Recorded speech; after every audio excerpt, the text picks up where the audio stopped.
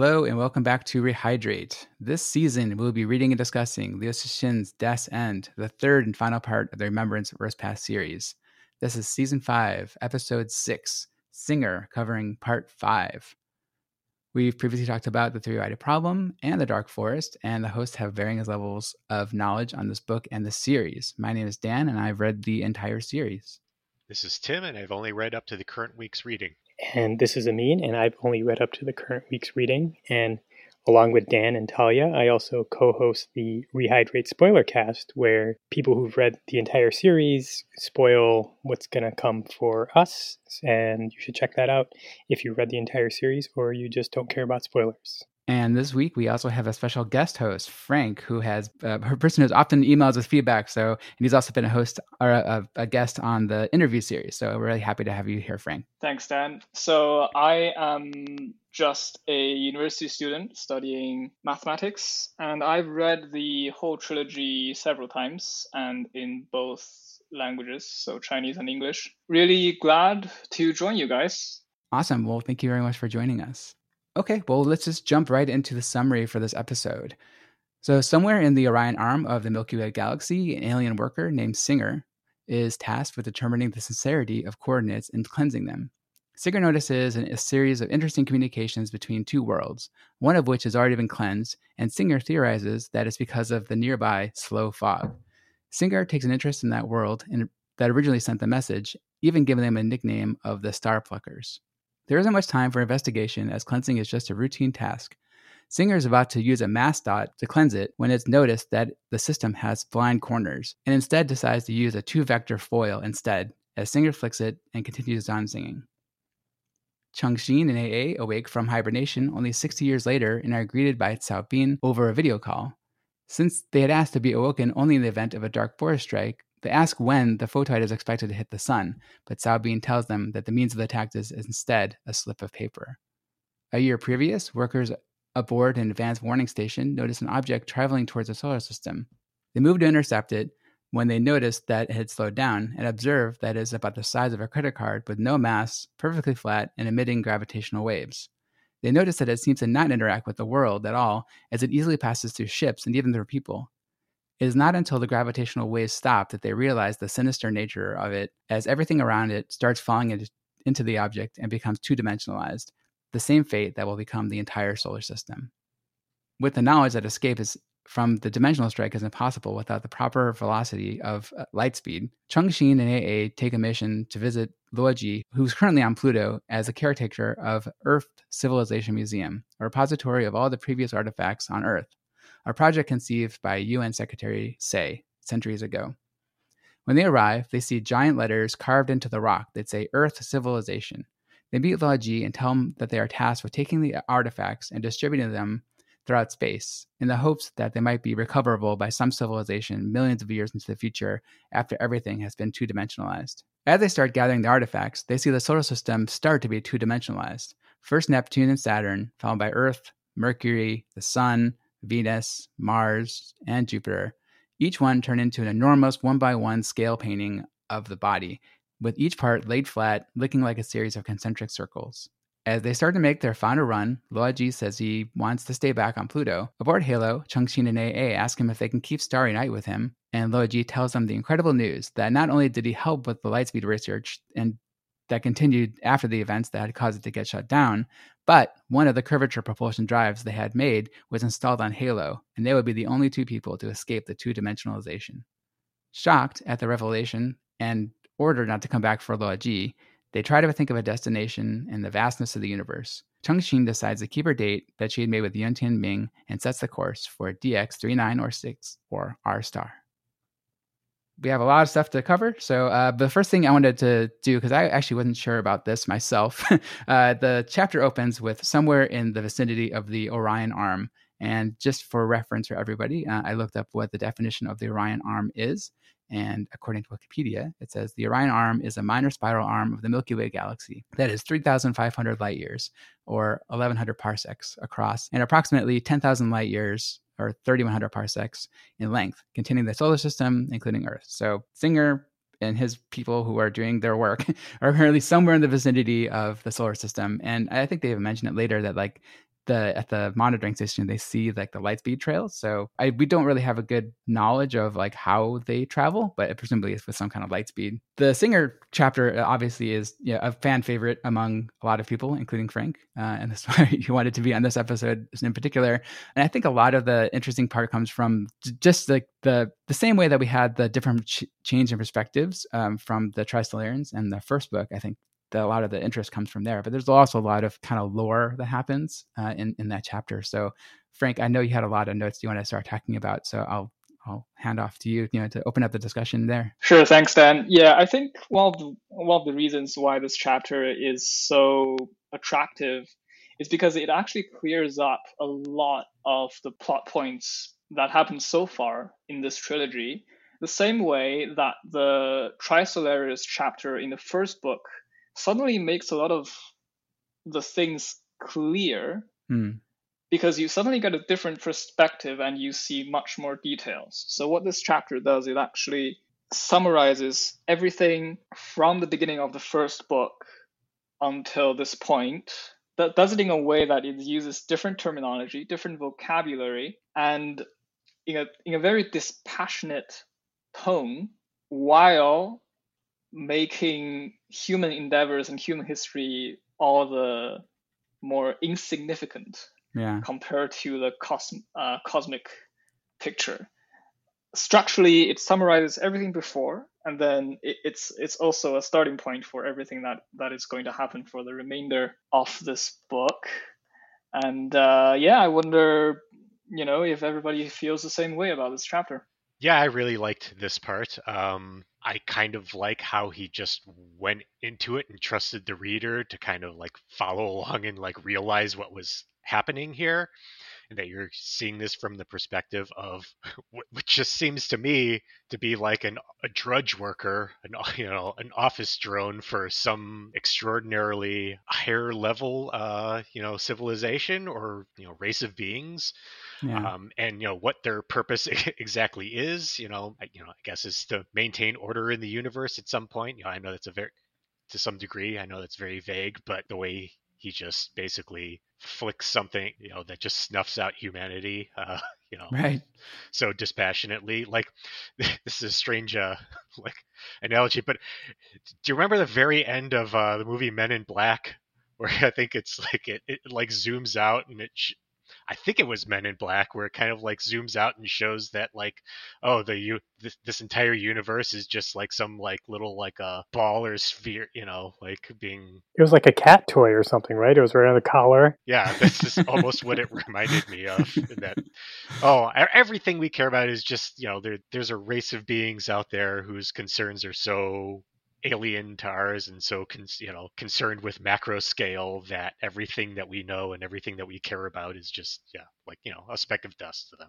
I thought that what was interesting about this was the contrast in the bureaucracy between how it was done. So we spent 2.5 books on Earth with all these politicians and committees and everything else trying to decide what to do, and here there's just one guy who's basically on his way to a lunch break or something, just basically wiping out a solar system. And, he's not checking with anyone. They're not having heated ethical debates about what they should do. So I thought that contrast was really interesting. Speaking of bureaucracy and how the hierarchy works on this seed, there's an interesting detail near the end where the elder, which is pretty much the boss, so he start to have this conversation with Singer, and he's able to look into Singer's inner thoughts. Yeah. So this detail was only brought to my attention by someone else writing a review online, and it was implying a very repressive and oppressive and implied totalitarian society where there is no freedom of thought, so to speak. Right. Because presumably this civilization has existed for a long time in the cosmos, and evolution has, as we understand it, has taken its toll. So that was an interesting aspect.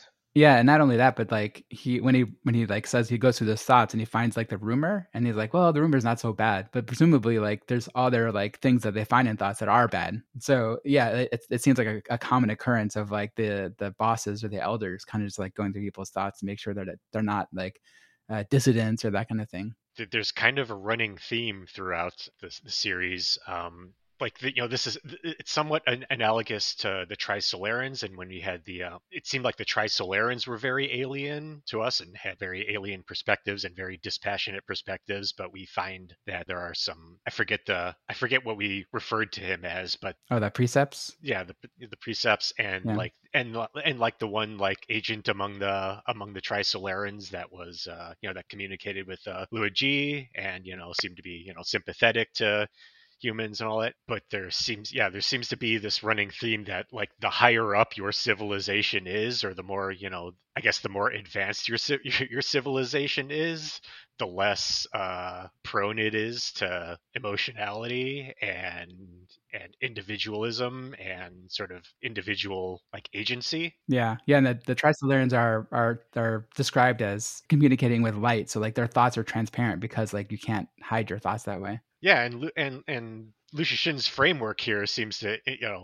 and we'll go into it a little later, I suppose, with Cheng Xin and how he kind of makes like a final kind of like dig at her for her like bad emotional decision making. In Lu Shishin's universe here, it seems like that is a necessary precondition for survival in this universe. Eliminate individual thought and sort of individual like individual senses of maybe compassion or individual idiosyncrasy.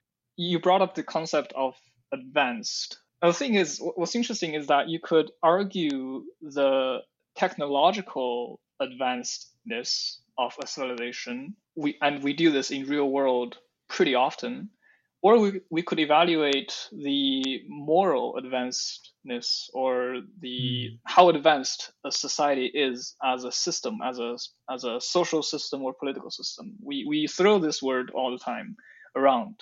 Within this trilogy, it seems to me that advancedness is almost only defined by technological means, and the consequence of this is this dark forest state of the universe, which is quite depressing. And I guess one of the questions that the trilogy tries to answer is how well human society as is survives or deals with, because we don't actually know whether they eventually survive or not, but how human society deals with this kind of universe where only technological progress is progress, so to speak. Right. Yeah, and that's probably explaining my point a little clearer than I was. But yeah, I mean, humanity's both kind of sense of compassion characterized by Cheng Xin making these decisions for love, and thus dooming humanity through them, as well as humanity's continued panicky state and constant concern for like whether we're doing the ethics of what they're doing, seems to be a weakness on the grander stage. I guess the question is like, would we want to live in a society like that where people can, rifle through your thoughts and all the thoughts are transparent, where there's no really individuality in the world, where everything is based off of just pure technological advancement? Being in a civilization where, like earlier, I think Tim mentioned, like we could just flick a piece of dust at a solar system, destroy it without even thinking, right? That's the conflict between the two, not camps, but the two ideals of how the civilization is, the way they hold themselves, right? And that's the conflict between Cheng Xin and her representation of humanity versus Singer or the Trisolarans representing the kind of the brutal nature of the Dark Forest. Right. Yeah, we hold ourselves to different standards, and those those standards seem to be our undoing in a lot of ways. So another thing I found really fascinating, I mean, like upon the first read of this, was just the same way that when they introduced the Trisolarans, they had kind of like different terminology about how they do things. And so I think this chapter ramped it up even more. So I made like a list of all the different terminologies and kind of go through them. I know Frank, you also had some thoughts on that kind of stuff. So the first thing I think, and just kind of same way we kind of go through the fairy tales. Like it's a little bit more clear, I think, in this one of like what the analogies are, but kind of go through them just to clear up what they might be. So the first one I think is pretty obvious, which is the mastot, which is the photoid. So he uses that to destroy both. Someone used a mastot probably to destroy Trisolaris, but someone else used a mastot to destroy the star that that Luo Ji sent the spell on. And then the interesting one, or one of the more interesting ones to me, was the slow fog, which I'm pretty sure is the analogy to the curvature propulsion trails or the reduced light speed black holes or the black domain. And so the quote that comes in says, the cleansing against the dead 3-world star had appeared 12 time grains ago. So the star pluckers must have realized that their own position had been revealed. The only choice was to shroud themselves in a slow fog so that they would appear to perfectly safe and that no one would bother them. Apparently the dark or the black domain the thing was the real cosmic safety notice that Yun Ming was trying to convey. And that's also a danger notice, right? The singer said, "Oh, we saw like a slow fog, close to, not that close, but pretty close enough to Trisolaris, and that's why they considered it to be dangerous and cleanse them so quickly." Yeah. So on top of that, you have the communication membranes that kind of goes on inside Singer's head, and we have medium membrane, long membrane, light membrane, and short membrane. Now, you could actually map these things to the concepts that has already occurred in this trilogy, and it is so satisfying to kind of get it. Just from the context, medium membrane is just radio messages that Ye Wenjie used to communicate with Trisolaris in the first place. Oh, and they also call them primitive membrane. Yeah, also primitive. Yes. So long membrane, we know, is the gravitational wave message sent from gravity earlier in Death End. So that's gravitational wave. That's long membrane. And then there's light membrane, which has been mentioned in the book, and there has been some confusion on Reddit about what light membrane actually is. So now my take on this is that it's neutrino beams, because Trisolaris has offered to teach humans how to use neutrino beams to communicate at a cosmic scale. And it fits because light here means something is not very heavy, has very little mass.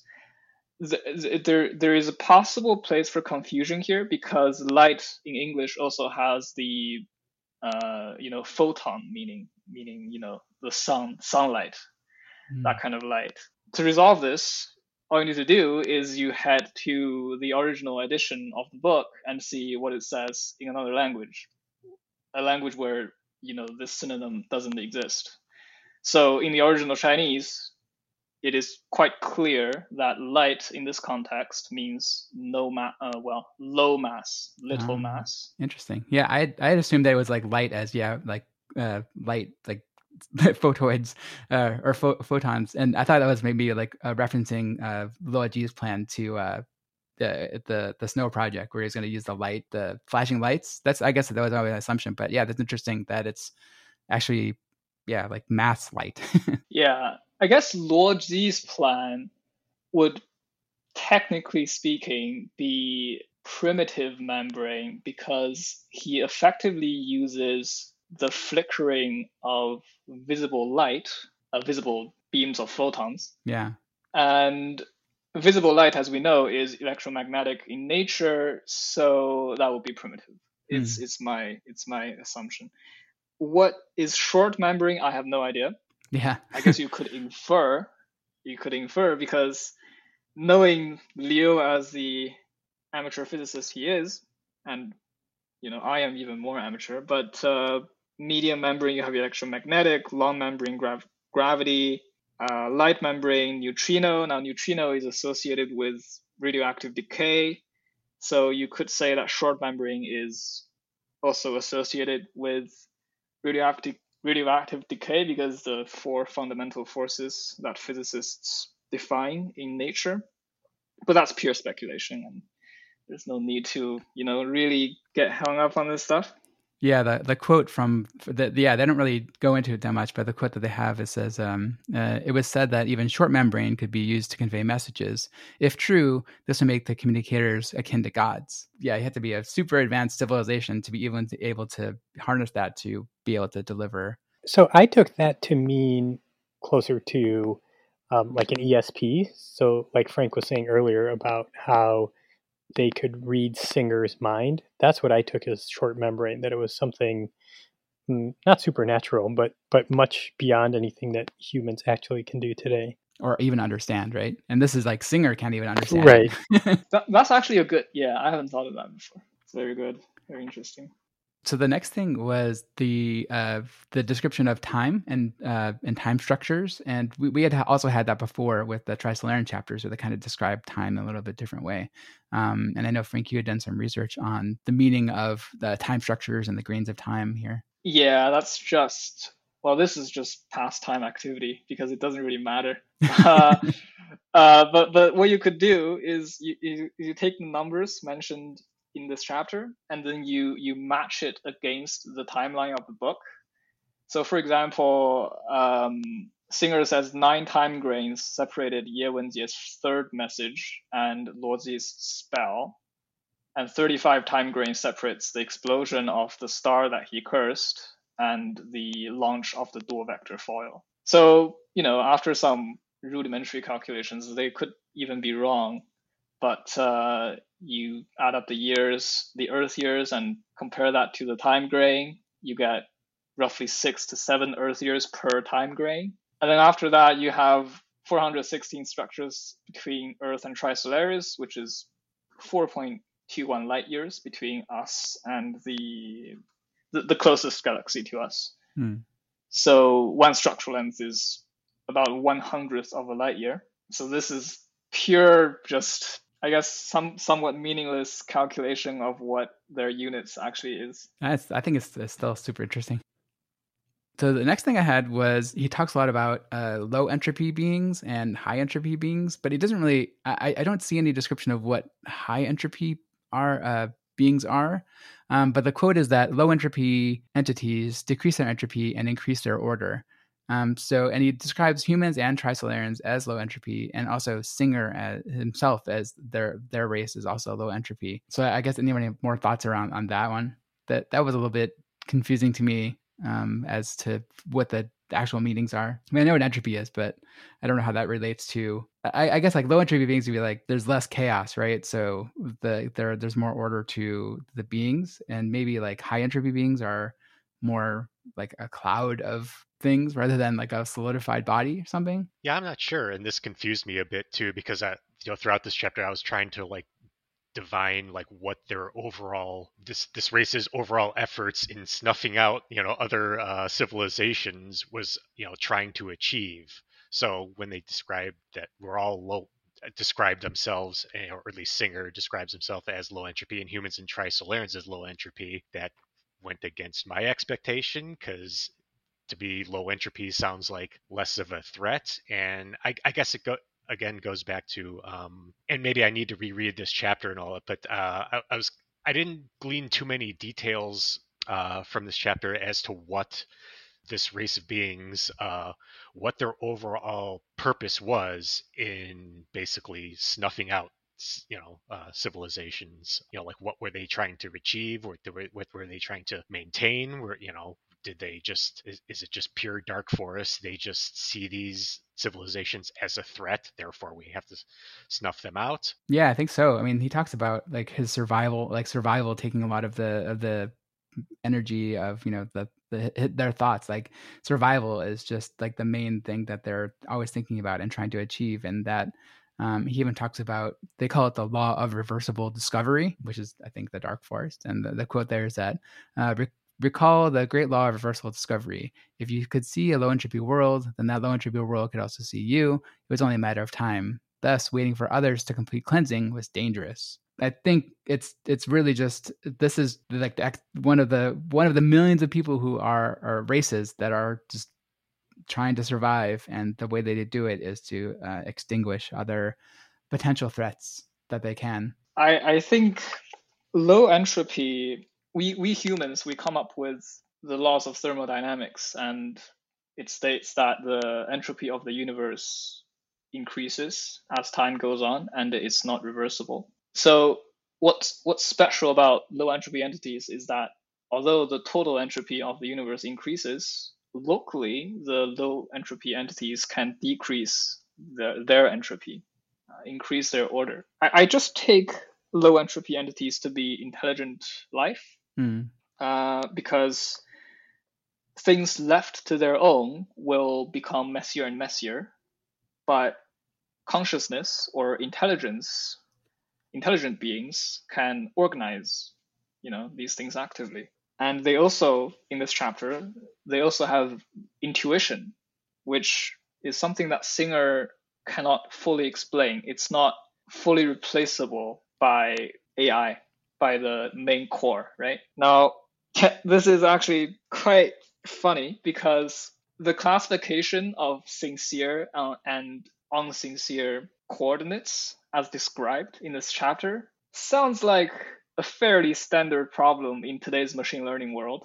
Yeah. Just it's 1 or 0 classification and you have all these features. I guess when this book was written, machine learning didn't take off as it did in recent years. And or Liu is subtly placing his opinion against the AI theory, and he thinks that there's part of the mind that cannot be replicated by computers. As for, the purpose of Singer's race, I think it's almost like their purpose is to survive, and that's it. It's like saying the meaning of life is to live, and that's it.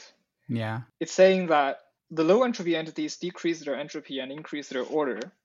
This was meaning, the highest meaning, higher than enjoyment. To maintain this meaning, low entropy entities had to continue to exist. So to exist and increase order is the highest meaning to singers, to Singer anyway. Probably not for humans, but for Singer. They cleanse other civilizations so that they have a better chance in the super long term to exist in the cosmos, because they reduce threat to their own civilization. So that's how I read it.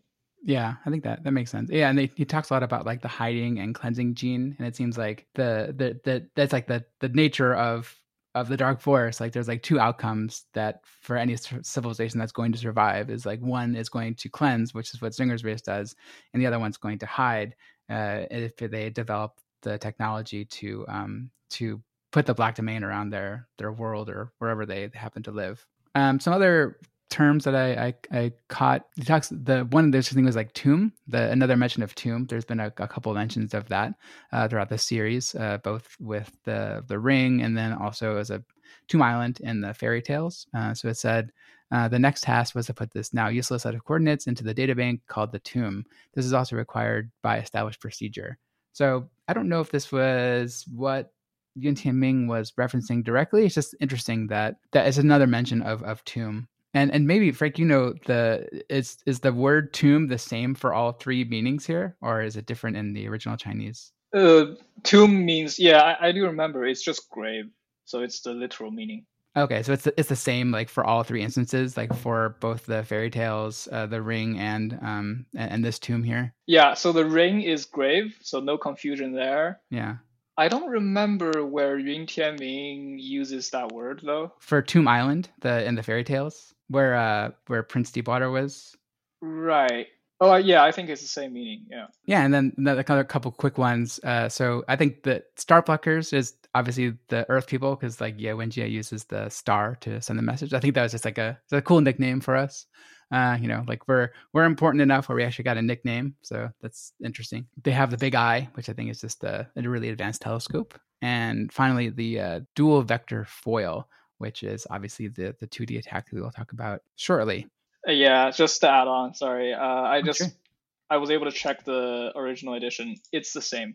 Okay. So it's the same across all 3 instances. Okay, interesting.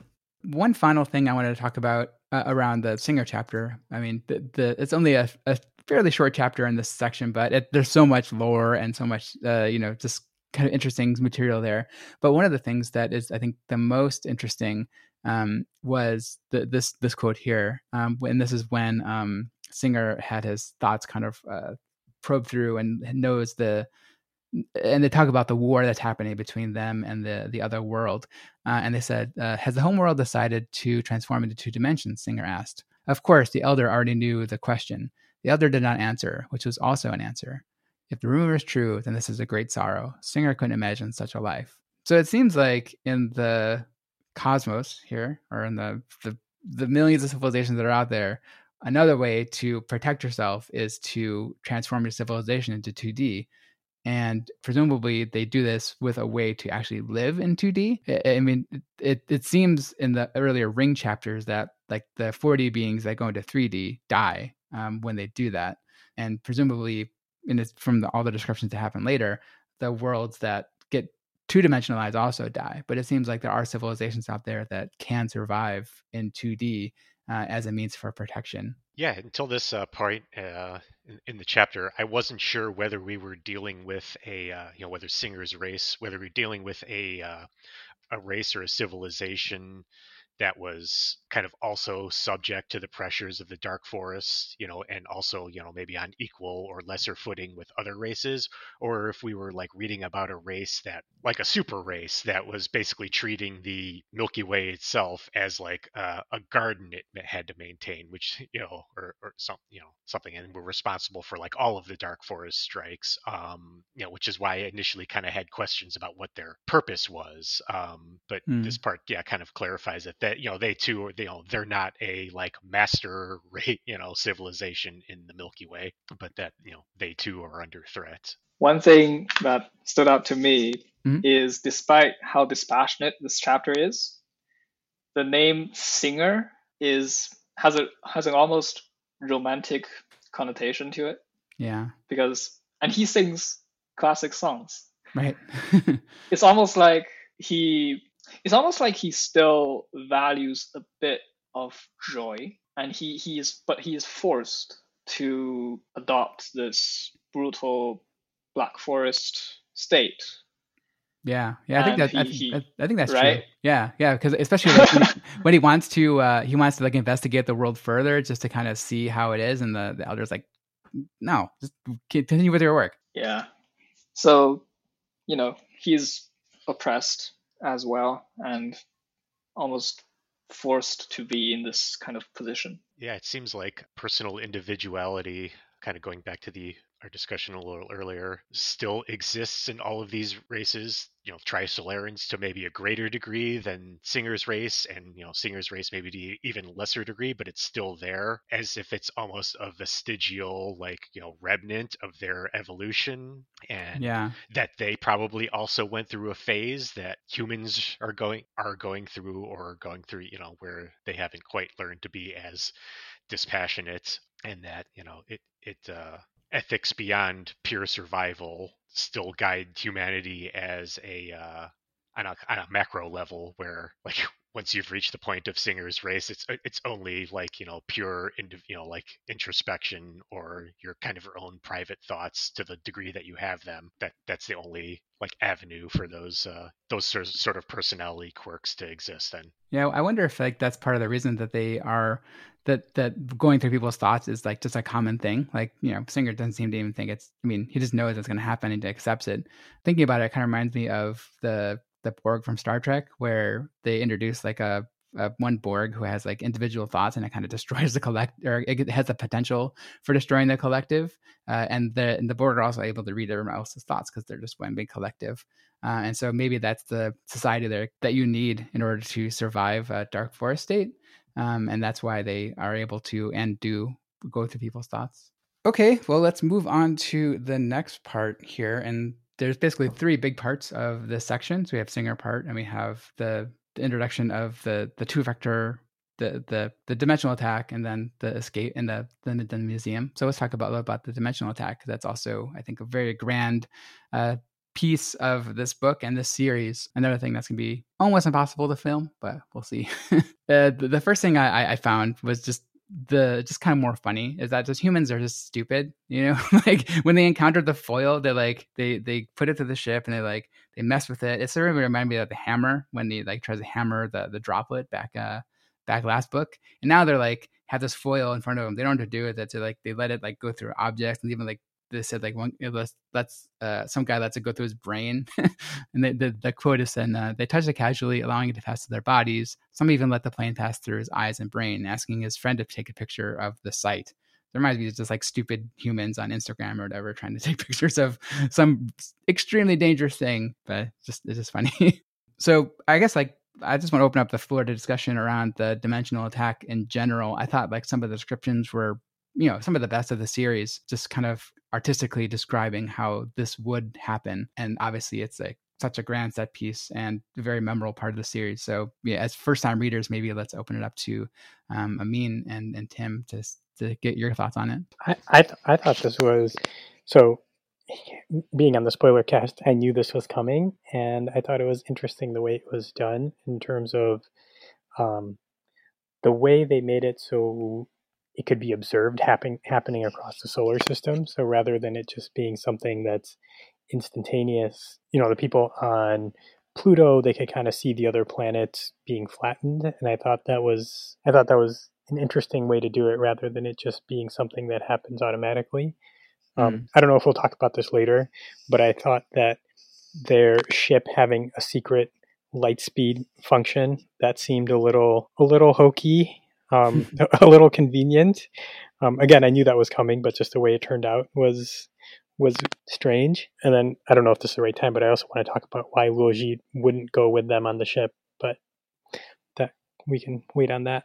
Yeah, let's talk about that next. But yeah, I want to make sure we cover this section first. I think the description of like it's slowly happening across the solar system was, and then there's also like point of view perspectives as well, like the perspectives on the actual space city of like they had the football shaped space city where like the plane was actually like coming towards it, and everyone's just kind of slowly falling towards it. I thought that was very, very, very descriptive, and it like really painted a picture to of how that actually happened. Yeah, I think we've talked a lot about in this series how the story is often a vehicle for Liu Cixin to just kind of put on display all of the cool like scientific concepts that he could think of, and it all seems to be kind of building to this grand finale here. And yeah, I'll agree with Amin's some of the circumstances that led to like Qingxin and A to like be there to like observe this is a little contrived. I think like why were they chosen to, but it's just kind of they're the main characters, so that's why we get this all from their perspective. But yeah, I thought it was very cool and very difficult to visual. Like he does about as good a job as you can trying to give the reader an idea of what this looks like. As far as how he goes on to describe how like for example, like when a human gets essentially two-dimensionalized, or any other object with a discernible structure, how you could still somehow like determine those structures, or like see those structures, like you'd see something still human shaped, a 2D image still human shaped, didn't make a whole lot of sense to me, given how he like describes how like every basically atom is basically on display and laid out. So like why would any semblance of its former shape or structure, 3D structure, be like, I had a hard time understanding why there would be even anything recognizable there. I think it would just be like a big smear, Right. I think that's fair. But yeah, but yeah. I think he's taking some artistic license here. Obviously you can't render this like completely realistically because it's still, I don't think any human could, right. So I think he's got some artistic license here to make it look cool more than he would make it look realistic, whatever realistic is. But yeah, it is I was not expecting the at the start of this series or in the middle of this series to watch the solar system be destroyed. And this was a pretty cool way to do it. Did you think it was going to be another fake out? Possibly. Yeah. And at the end, in a way, there is a tiny bit of a fake out with these, the ship having, light speed capability. And when I first read it, I was like, there's no way he's going to collapse the entire solar system into 2 dimensions. But nope, right. He did it. How about you, Frank? When you first read this, what were your thoughts? And then I guess on subsequent reads, like, have you gleaned any more knowledge out of it, or what are your thoughts on this part? My initial emotional response was sadness, mostly. It seems at this point that there's not gonna be a good ending to this trilogy, and it's gonna be a tragedy. But on subsequent reads, I was more focused on the artistic description of how everything is turned into 2 dimensions.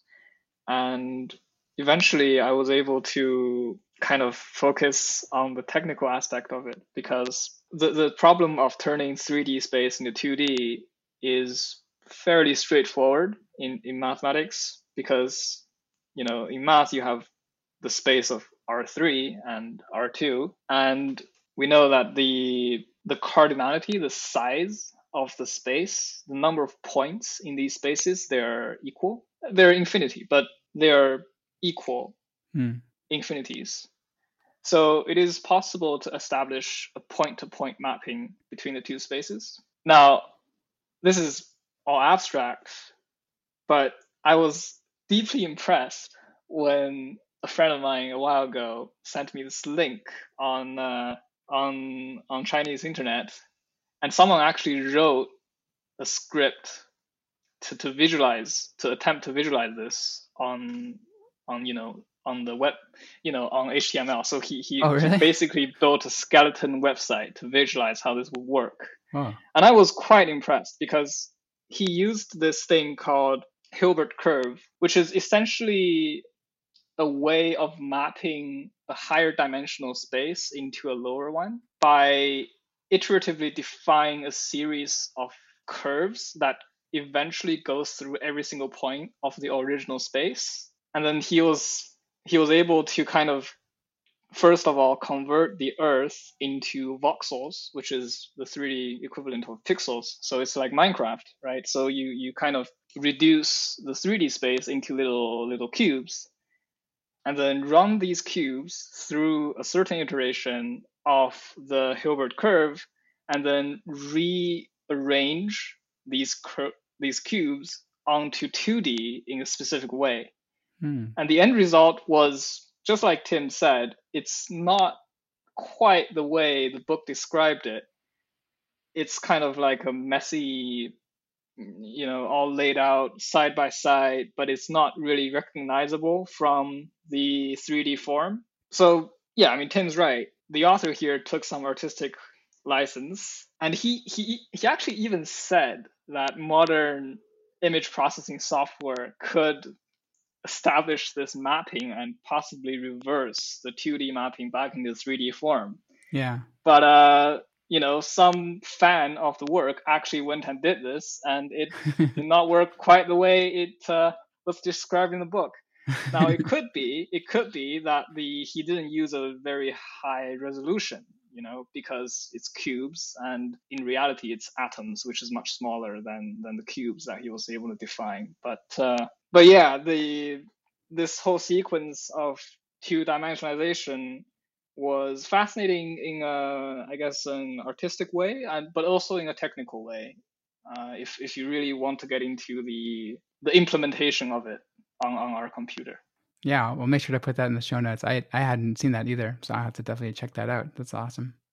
I'd be interested to see what that actually looks like. And maybe the show producers are also using it to think about how they're going to implement that when it actually comes down to it. I can see them doing it in an animation style, but if they're actually going to try to visualize it in like a quote unquote realistic style, like that's going to be pretty tough to do in a convincing way. Well, the thing is, they don't have to visualize it. Well, they can also take artistic license on the screen, right? They could. Yeah. So nobody is going to bother actually diving into the math. So when things are turning into 2 dimensions, was it only the planets and the asteroids and the sun that were being flattened, or what about the space around that? I guess, was that also... Because to me, it seemed like space stayed the same, but the planets themselves, what was being flattened? Was I reading that correctly, or is there something else going on there? I took it as everything, even space was being flattened, but like they couldn't see it because there's no like energy that's released, I guess, when it's flattened, the same way that when the sun or anything like that has, because we don't really know what space is, right? Or I don't.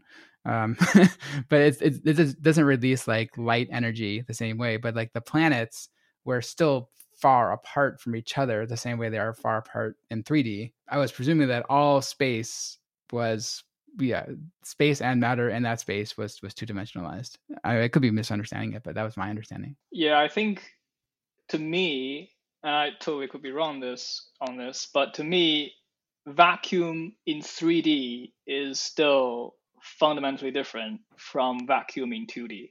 Yeah, so that's how I took it. So yeah, even vacuum space would be turned into 2 dimensions. Okay. Anything else that we wanted to discuss around the two-dimensionalization? Not about the two-dimensionalization itself, but there was an interesting point when the crew on that ship was recalling a conversation he had with Ding Yi. Yeah.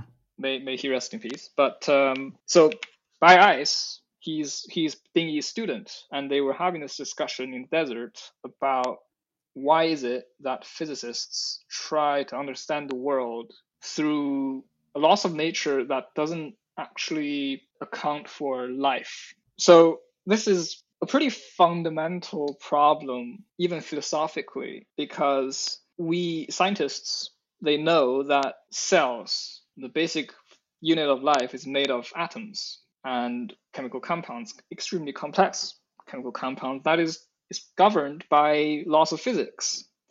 But then biologists and physicists, they're concerned with completely different matters, and I think they use pretty different methodologies to explain reality. And physicists have wondered, is there something fundamentally different with life that physics cannot explain? So I guess Liu must have read about this somewhere, sometime, and he decided to incorporate this into By Ice's dream with Ding Yi. So I cannot answer the question because many other great thinkers have thought about this. But this kind of philosophical question, they pop up throughout this entire trilogy, and it's one of the great joys of rereading this trilogy is to notice how these questions, they get raised, defined, and somewhat answered at some places. And it's the maximalist nature of this work in that some details in this book is worth of writing a whole other book on its own. I think there's a lot of those. Yeah, there's a lot of like sections like that could warrant their own like spin-off series that would be just as interesting as the series.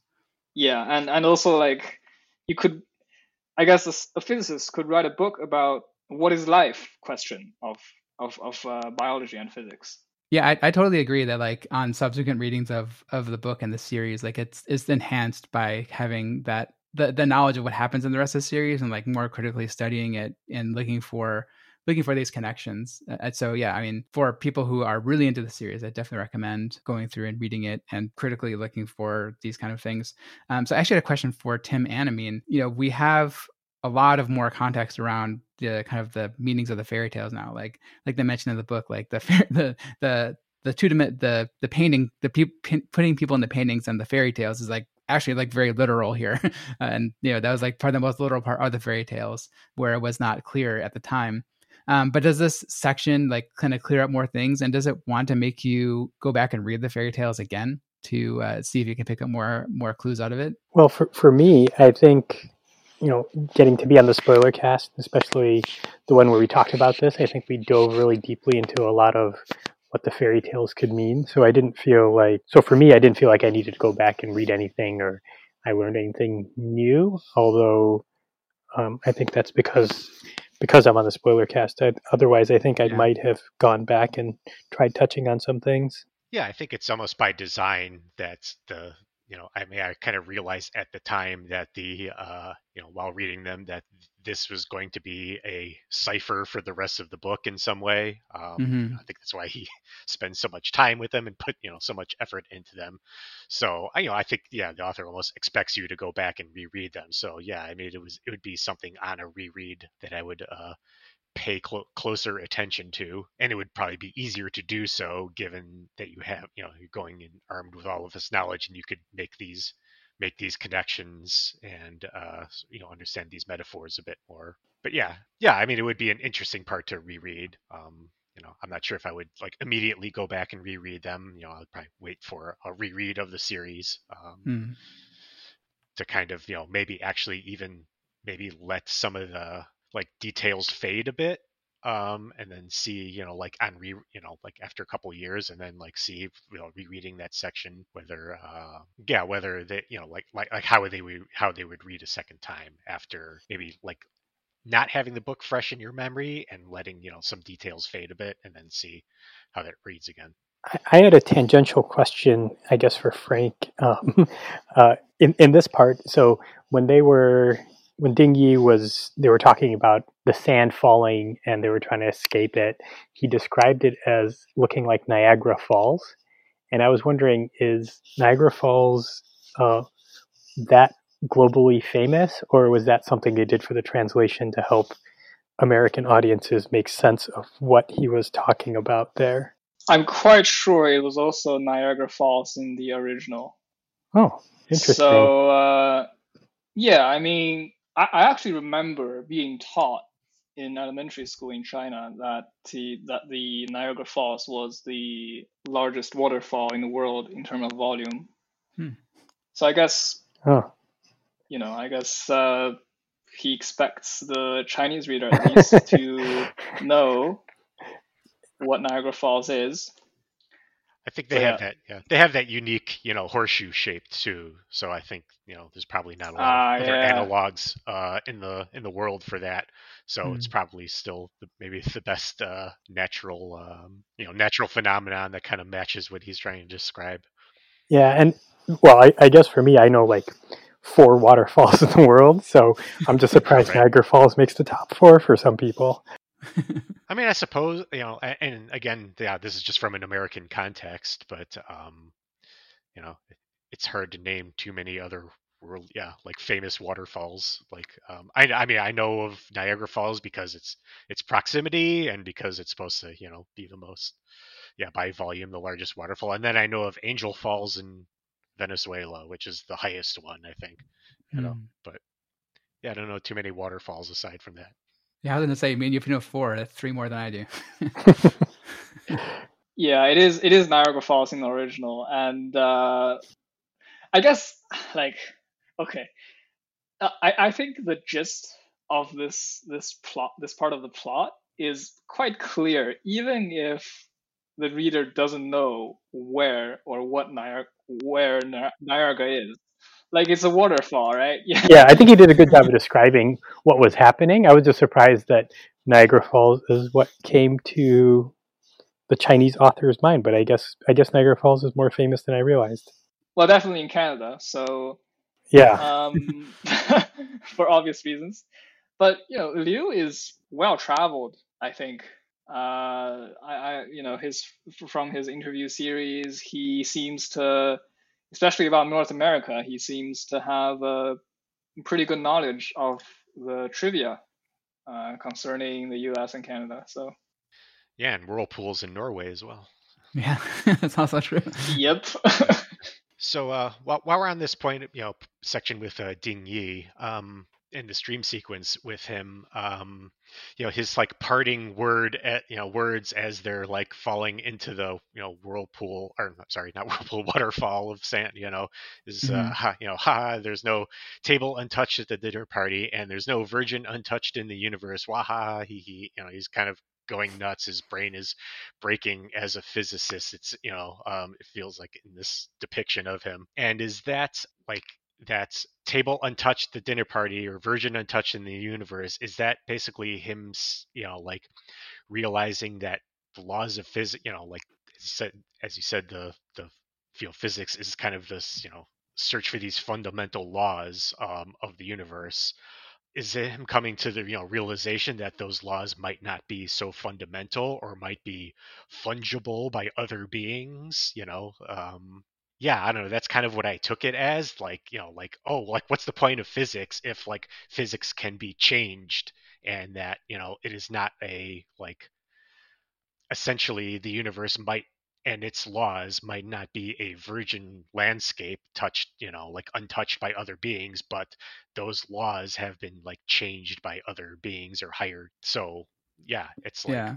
so if we're trying to understand those laws that have been like affected by other beings or changed by them, like what's the point if that might change, or the actual fundamental laws of the universe might be something that like exists like a layer above, like a whole a layer of extra dimensional beings that we would have to like Yeah. understand first before we even understand what governs them. So this is going to be an unsatisfying answer, but I would hold off to talking more about that until next episode. It's a really good point and a really good catch. Okay. But there's let's wait until next episode to talk more about it. Sure. Which is our final episode, and I think it'll give you a good explanation. The thing I will say in context of this chapter is that right after that dream, he realizes the two-dimensional state and like tells him like get away as soon as possible. Even though it's he later realizes it's futile because of the escape velocity needed, is light speed, and I think he understands like in his mind that physics is not what they thought it was, and Dingy kind of representation in his mind of that. So that's my take on it, but it's explored a lot more in the next chapter, and Sure. to not spoil anything. Of course. All right, well, let's move on to the last part of this episode, which is all the events that happen on Pluto, and then also the realization that they have that the lightspeed research has continued, and the Changqi and NAA have a lightspeed ship in their possession. And so, Frank, I know you put in your notes around some of the things around Luoji's send-off here and how you really appreciated it. Yeah, it's in a respectful way. For a 200-year-old legend in the series, I'm totally fine with how things ended for him. So yeah, not much to add there. And I thought like the little detail about him holding onto the Mona Lisa, kind of that was a good callback there. His him, and it talked a lot about how like his mind changed over the literal centuries of him being a wall facer to a sword holder to whatever he was towards the end there. But yeah, like he turns into a very impressive character, but then he also like remembers those times literally hundreds of years ago with Zhang Yan in the Louvre looking at the Mona Lisa. How about you and how about Tim and Amin? What do you guys think of Luoji's send off here? Yeah, I thought it was good. I mean, it felt like a tiny bit cliched, but not necessarily in a bad way. In that you kind of have this, like why isn't it seems to happen in a lot of more fantasy stories than sci-fi stories, but yeah, where you have this like kind of like wizened figure that's kind of explains everything at the end, and obviously he doesn't explain everything, but yeah, I mean, I think he's here to kind of provide that like connection to the remainder of the the earlier parts of the series. Yeah, I thought it was a good use of his character and a good send off, like why he was chosen. There's still this kind of odd through line with how these major characters get to be these major characters through frankly kind of bizarre program, like the wall facer program, the sword holder program. It's kind of, they're kind of strange, contrived, maybe the most unrealistic part of how humanity behaves in a series that is pretty good about like representing how humanity would behave and react to these large crises in a lot of ways. But yeah, I mean, there's always been these plot points that have sort of created these great men, great figure, like basically created the characters that we that are basically window into this story. But yeah, Yeah, I mean, I think it's a good send off for his character, and it seems like how he got to 200 years. I mean, who knows? And I don't know if it ever went into like where he like has he been on this, you know, because the last time we saw him, he was already 120 years old. Has he been on here for 80 years, or just kind of? Well, they talked about how he was part of the team that did Okay, the research into Lightspeed. After the events of Halo, he was part of that team. right. And it seemed like there's a lot more people on Pluto originally, but then by the time Changqing and AA got there, they said, Yeah, "Oh, all those guys left. They're trying to get out because they're dumb." I imagine he's pretty tired at this point. So like him, Yeah, him, just kind of not sacrificing himself, but just letting 2D take him, even though he right. had the option to leave, seems fitting for his character. Hmm. Low gravity makes you live longer. That was my theory. Hmm. But why didn't he go with them on the ship? Why? What was his heroic action that he wanted to stay behind? I don't think it was heroic. Again, I think he was just tired. Yeah, He's just too old. He's just his like, time. this is my time. Maybe he was curious as to what it might. There was, Yeah, I mean, something and he, beyond 2D. I don't know. yeah, I mean, he knows that that there's other people out there. He talks about how the gravity sent the gravitational waves to the bunker world a couple years ago. So he's hoping that the race can still continue if they're able to meet up with them at some point. And he also says like, "Oh, I wouldn't live long anyway if I was on that ship." So I think he, like Tim said, he's tired. He knows it's his time, um, and it's a pretty interesting way to go out, right?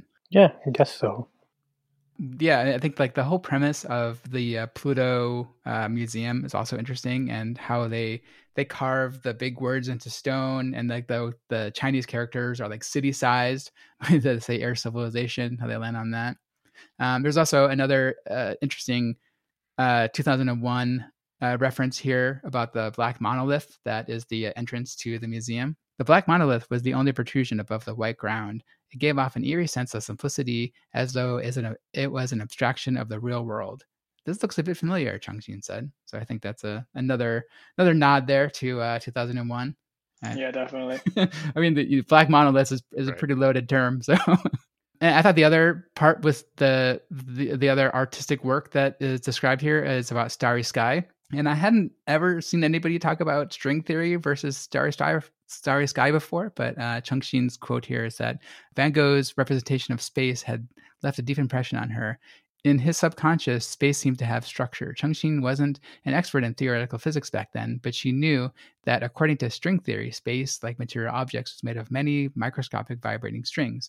Van Gogh had painted these strings in his painting. Space, like mountains, wheat fields, houses, and trees, was filled with minute vibrations. So, yeah, I don't know that any other author would have equated string theory to Van Gogh's Starry Night, but I think that was a good detail there. And I think Starry Night's like another good. I think the analogy of like what the 2D painting would, the 2D-ification of the universe would look like. I think that was an interesting comparison there. Yeah, I thought it was a little cliched at first because Starry Night is often cited as like this is the painting that like every college dorm room had Starry Night on it. So the choice of like Starry Night and the Mona Lisa as like these representatives, like relics of Earth civilization, has felt a little cliched to me, but he gives a good justification for using Starry Night, I think. Yeah, and he also mentions again the Chinese painting, the Qingming Festival, along the river at the Qingming Festival. And so I know that's and Frank, correct me if I'm wrong, but I think that's as famous as those two paintings in China. Yeah, probably the most famous classical paintings out there. Yeah, and Talia mentioned this in the spoiler cast the other day, or the last episode. But that painting is they said only like 24 centimeters high, and it's like meters long, right? So I think that's really interesting because like if you look at the painting on Wikipedia or whatever, like online, it seems like just crazy detail and this goes on forever. And yeah, the fact that it's only like 10 to 20 centimeters high, it's just nuts. Well, yeah, the thing the way classical paintings work is that it's supposed to be rolled, and then when you want to, so when it's stored, it's like a roll tucked away somewhere. But when you want to look at it, you would have two people hold up the roll, and you would unroll it slowly. And then as the painting is unrolled, the person who wants to look at the painting, usually somebody pretty high up, like the emperor, he would just walk along, and as the painting is unrolled, and the painting tells a story almost from left to right as it is unrolled. And when you're finished, you just roll it up and tuck it away again. So that's why it's very long, but not necessarily very wide. I think this whole Pluto section, the thing that struck me most is, again, how insignificant the human history is, and how short it is. And we've seen this before when in the final 10 minutes of Cheng Xin's career as a sword holder, because we had a pretty long description of how somehow the entire Earth history was coming to an end when the droplet was attacking the gravitational wave antenna. So back then it was like, okay, after Earth was formed as a planet, we had billions of no life, and then the dinosaurs arrived. They survived for a few billion years, and then they went away, and then some more geological ages after humans appeared, and they have only survived 5,000 years, give or take, which is like a decimal point compared to the dinosaurs. Right. So then, okay, so we see, so this was Cheng Xin's final 10 minutes as a sword holder, and then we get the same kind of feeling here in this chapter. And I think the most representative is saying that the skulls of the Neanderthals compared to modern humans, now to us, there is a tremendous difference between the two skulls. But then by the time somebody else discovers this tomb, the Neanderthals and modern humans, because they're only a couple thousand years apart, they would appear to be the same species. And I think that just speaks to the power of time at a cosmic scale, and just how fast how short human civilization is compared to this universe. Yeah, the Neanderthal skull also stuck out to me as a very good representation of like just how insignificant, and not insignificant, but like how short. I guess insignificant in the cosmic scale of things. Like humans are like, like don't even register because like our time has been so short. Yeah, and it's not it's not a an original point, but this section in this series kind of drives it home. That's why like exploring space or space exploration, or just like understanding what the enormity of space, why it's so kind of scary to us in a lot of ways, because as in our short evolution, we've in our short time on Earth, we've developed religion, we've developed our own like the human id, and the human like the human kind of arrogance that we think we're special in some way, or at least we want to think we're special in some way, or that like the universe, like even if you don't, like I think there's a human tendency, even if you're not like religious in the traditional sense, and you believe in a god as conceived by humans, that we still don't, we're still really uneasy with the idea that space or the universe is completely like indifferent to our continued survival or existence.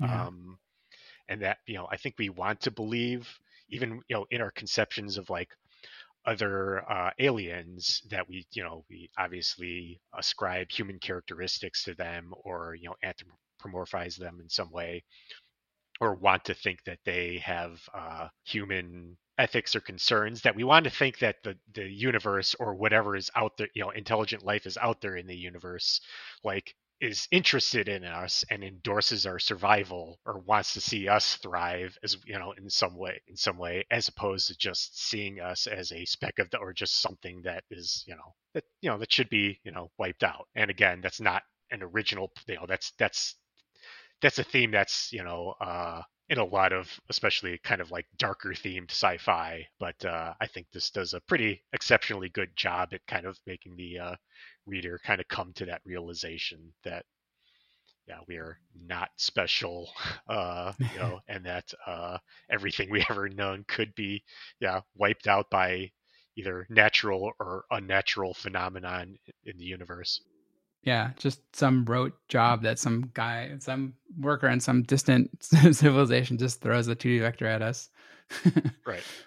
Yeah, so the final thing I want to talk a little bit about was the realization of light speed and sort of I think the fact that it's there, I think, is interesting. And then I think another part that was also interesting was the reaction to people around the ship when they realized that they had light speed, and they even get to the point where like they see that the Halo accelerating faster than other ships, and they're like, "Oh, that ship must have light speed. You should crash into it." Just the last gasp of human selfish reaction to not being able, because like one of the people says, "Oh, I should be on that ship," that kind of thing. So, and that's kind of the reason they did it in secret, right?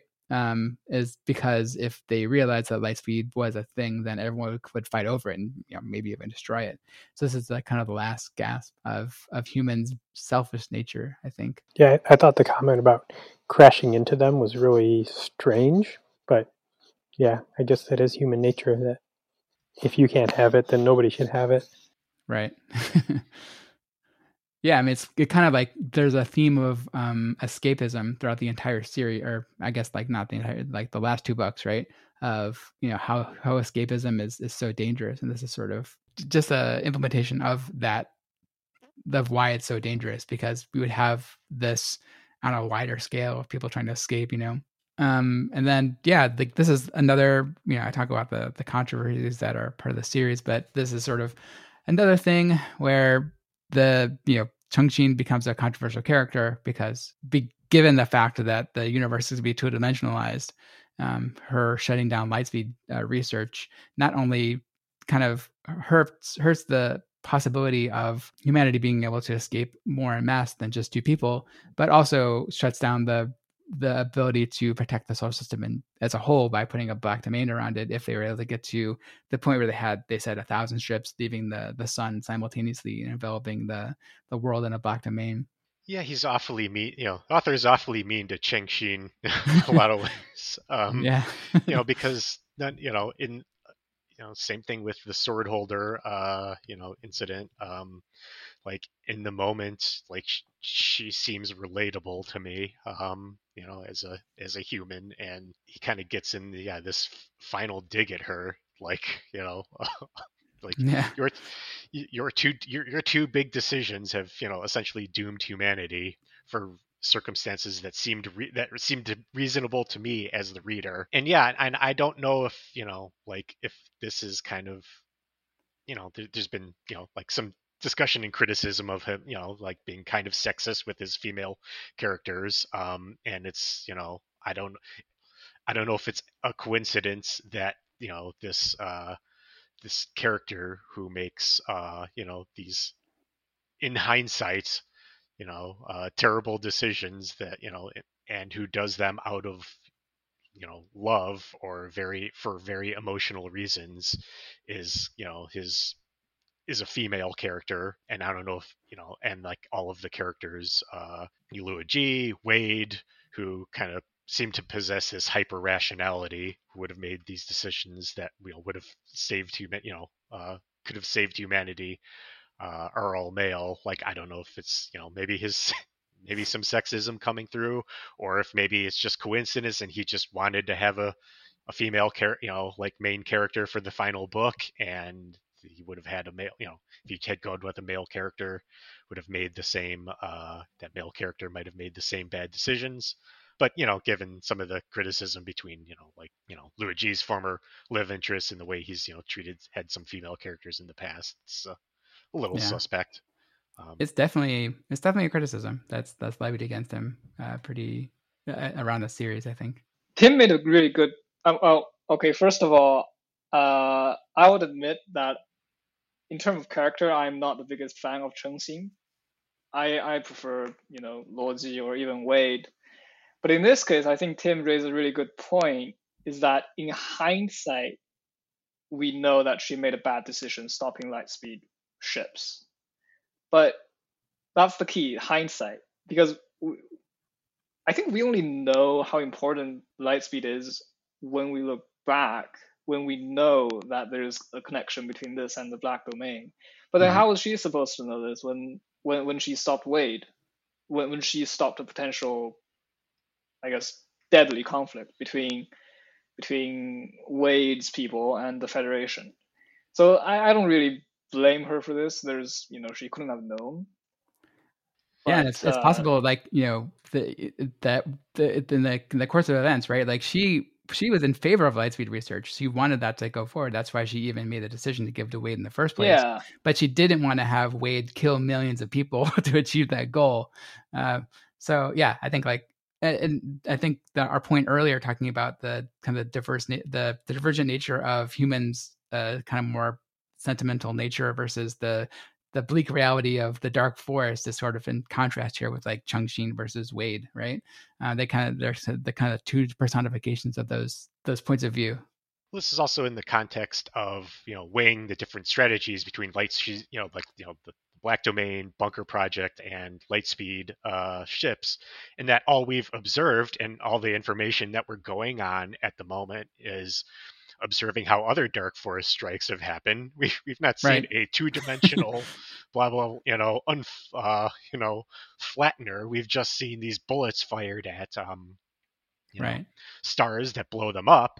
So the Bunker Project seemed like it was doable. It seemed like a really good option, at least to me at the time. It's like, wow, this is really inventive. This is, used like, in the context of your pre-existing knowledge of how this, how the dark forest strikes work and what your current level of technology is capable of, then it seemed like a good option. So how would you necessarily make a different decision unless you were like really extremely motivated, but in order to lean towards Lightspeed ships, that the rest of the universe is our manifest destiny and we need to explore it. Yeah, and there's also that conflict of escapism too. I also think it's interesting that, like, I didn't care for the character either. I didn't dislike her, but I think if you swapped her gender, I don't think anything in the story would really change. Or even with Wade, if you swapped Wade's gender, I don't think anything would change either. I think there's very few characters that need to be the way they are. But yeah, I thought the same thing as Frank, that this character wasn't really my favorite, and it was interesting that they chose her to be we haven't gotten to the end of the book yet, but to be the main character of this final book in the trilogy. They do mention that she's a couple times about her maternal nature, right? Like, caring for the human race as a mother would care for them. So I guess that if they did swap the gender, I think it's also possible to do that and have a more caring, nurturing male person as well. But it would have to change the story a little bit. It wouldn't be just like swapping his to hers. Yeah, I mean, is there either a conscious or subconscious condemnation of I don't know what you would describe as like more female lines of thought, or by the author here? Well, I mean, the characteristics of different of male and female. This isn't exactly new. Thinkers in the past have dealt with subjects quite seriously. Some of their ideas may sound pretty outrageous by modern standards, but I recently learned of a book called Sex and Character by an 20th century Austrian philosopher Otto Weiniger. I only know him because he had influence on another tremendously influential 20th century philosopher, and he has, I won't get into details, but he has some pretty outrageous and controversial ideas, to say the least.